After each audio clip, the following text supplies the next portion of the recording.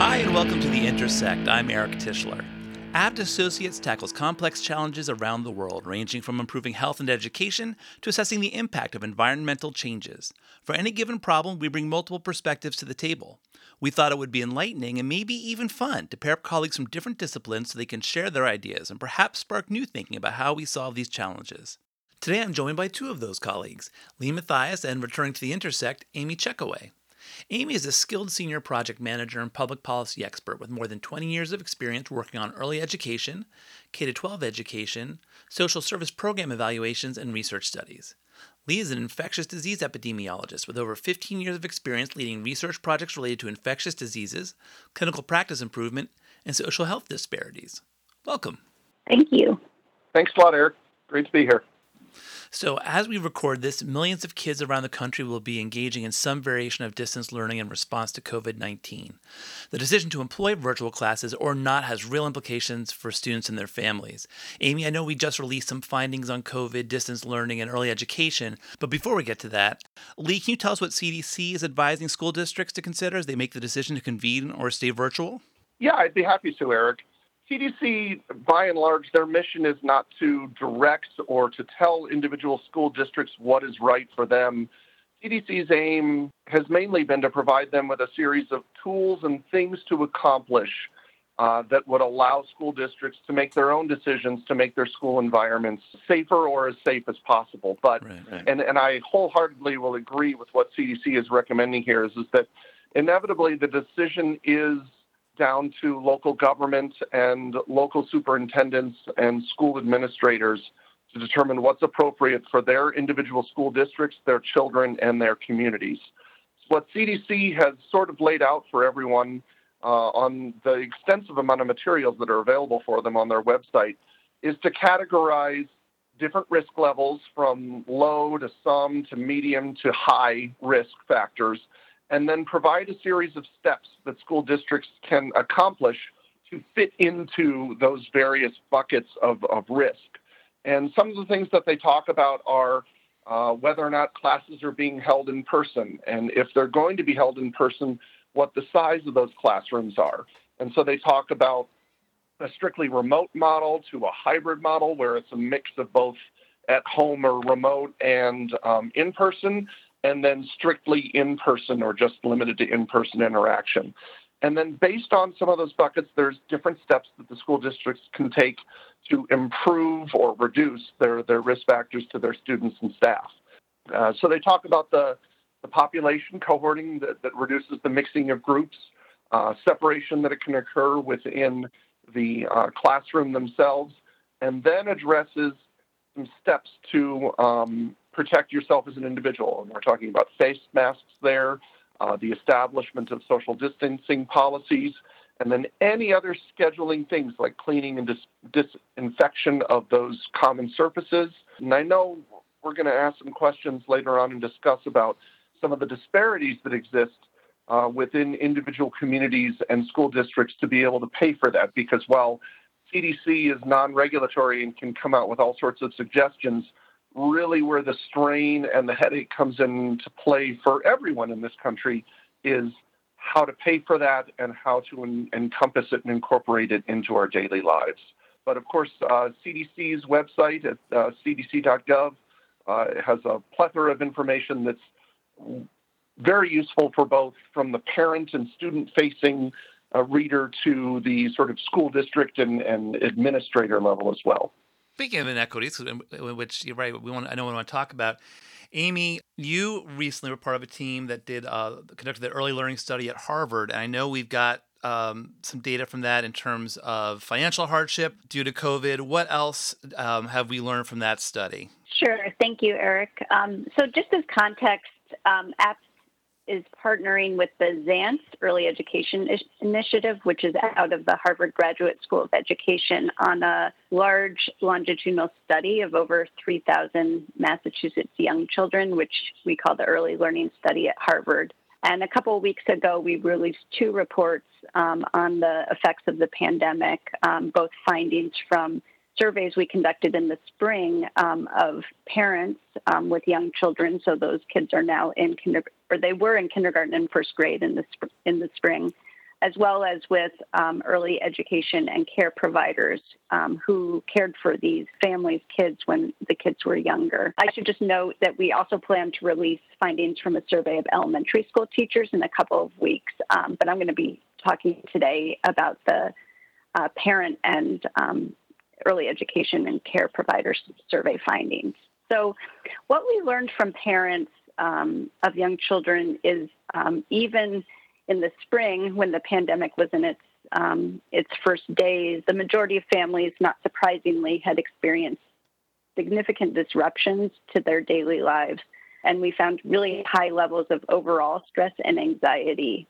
Nearly half of the families in our study reported that a family member had already lost or reduced employment as of the spring due to COVID-19. Low-income families were more likely to report serious disruptions, including employment disruptions, family illness, difficulties working from home. And interestingly, about a quarter of parents and guardians in our sample in very low-income households reported that at least one adult was able to work from home, compared to the substantial majority of middle and upper class households who did have an adult who could work from home and watch their kids at the same time. In terms of education, kids were using technology to receive education since all of the school buildings were closed in the spring, and parents expressed a considerable amount of stress about the quality of the education being provided. So in terms of the early education and care providers and what we found there, I first wanted to say that we have in our study a range of really the full mix of early care environments. So this is community-based centers, Head Start programs, family child care providers, which is home-based care, and also public school preschool. And what we learned, which has really been reinforced by numerous studies and media since, is that the early care and education field is particularly vulnerable to the pandemic's economic effects. So in the spring, although the majority of early care and educators reported still being employed at the time of the survey, many reported that their income had already been affected. Those running family child care programs were particularly affected and concerned that they would not be able to continue to operate. And there were a lot of concerns both about physical and mental health well-being, and few early educators reported that they had access to supports for mental health, which is concerning. Obviously, the enormous strain that the pandemic is putting on the child care sector has huge effects in terms of the economy getting back off the ground. Many programs are operating on really tight margins. Many parents have pulled their kids out of programs due to health concerns or because they have lost their jobs. The pandemic has driven up costs for some child care programs because they need additional supplies and additional staff, and many programs are closing permanently and say they can't survive much longer without government assistance. So, I think this concern came out in the spring and unfortunately has only gotten worse throughout the summer and into the fall. So we're talking about the risk of losing educational programs, right? Like right on the face of it. And that's for this specific cohort, right? So this is already a vulnerable group of students at risk of losing programs that they really need. And on top of that, there are also inequities in terms of virtual learning itself, right? In terms of what tools are available, what hardware is available. Can you speak to that a little bit, Amy? Sure. Yeah, there is great concern about the pandemic exacerbating existing educational inequities, particularly for low-income students, students of color, and children with special needs, as well as English language learners. And I think there are a variety of issues, as you mentioned, disparities in technology access, health and economic concerns from the pandemic, which has disproportionately hit low-income folks and people of color, and related concerns about basic needs such as housing, food, and health care. In terms of educational disparities, there have been some national analyses which found that only about half of the lowest income parents reported in early June that they always had a device available for their kids or child or children to use for school. And the vast majority of students, on the other hand, from affluent families, reported that they always had a device. There are sort of equally wide disparities reported for home internet access. And in terms of student engagement, again, from some national data that was collected For example, more than half of teachers in high poverty schools reported that most of their students were participating compared to affluent schools, where the proportion was closer to 84%. So I think our K-12 system wasn't necessarily serving students equitably before the pandemic. But I think one of the issues the pandemic has really amplified is how much we rely on school systems to meet a variety of kids' needs, not just academic ones. Right. So, for example, when schools shut down, it leads to an increase in food insecurity because when low-income kids go to school, many get 2 meals a day from the public school system, and if they're not in school, they might not get fed. So we know in order for kids to learn, they need a wide array of essential supports and opportunities outside of school, and I know that there have been a variety of efforts to, again, try to address some of these concerns, but there's a lot of concern that those who were already struggling are going to struggle even more, especially if there's limited access to in-person learning or maybe not access at all over the course of the coming school year. Yeah, and I should mention that our Keeping America Fed podcast miniseries addresses just those nutritional issues alone. Lee, you mentioned at the top there are inequities in terms of just the health effects, too. You want to talk about that a little bit? Yeah, and one of the things that Amy, you mentioned too, that is also facilitated not only nutritional needs, but especially in low-income and racial and ethnic minority communities, is these are the sole sources of occupational therapy and mental health therapies for these children that are also facilitated through the local school district. And I don't think we need any argument to identify that nationally we're suffering from an influx or a significant increase in stress and mental health disorders as a result of this, and that it just further takes another avenue away from of access for children in more disparate and more financially stretched school districts. And unfortunately, I think we're all saying this, and that it only fully or further exacerbates the issues that lower income communities have. Those communities are the ones that are going to face more of the challenges and have to deal with less capital and abilities to respond to those. School districts in lower income and more urban areas are going to be limited by space. The physical facilities of those buildings may not allow for social distancing to occur. If the classrooms normally accommodate 30 or 40 children, but to be properly social distanced, you can only have 12 or 13 children in that room, it becomes extremely hard for a school district to respond. And then we talk about the cost of personal protective equipment and hand sanitizer and added cleaning costs. And those are just material costs, but then added staff hours and labor hours to stock those up, to clean the common areas more rigorously. School districts that have tightened budgets and even tighter budgets due to whether or not they open or not, and a reduction in enrollment can adversely affect the amount of funding that they receive from the state and federal government. It becomes a cascading issue that we try to want to be responsive to at the same time while protecting people's health. So I think the bottom line is that it's just unfortunate that, especially in the environment of COVID now, it's only further drawing lines of disparity and issues among communities that were already stretched to the limit and now have to address these additional needs and problems with either budget and resource abilities that are maintaining and staying the same, or in some cases drastically reducing. So unfortunately, the communities that were in trouble before are even further in trouble. What can be done to help turn the tide, do we think? In terms of from a health perspective, I know, Lee, you mentioned the CDC guidance, and then Amy, in terms of, is there anything we've learned about how we can maybe help shore up these, systems that we've got that the kids are relying on? A lot of the CDC guidance is just based on the science of reducing risk for exposure and infection. Inevitably, it just goes down to individual communities and school districts assessing what they have available from a space availability, from a labor and staff ability, from a financial ability to purchase these additional cleaning materials and protective equipment. The only caution that I want to make, and CDC is very clear on this, is there is not a one-size-fits-all type of perspective. Right. And the types of things that Amy has talked about, too, of creating a menu, a laundry list of things that are available so that school districts and individual schools can sort of buffet select the things that they need to do to be able to respond to it.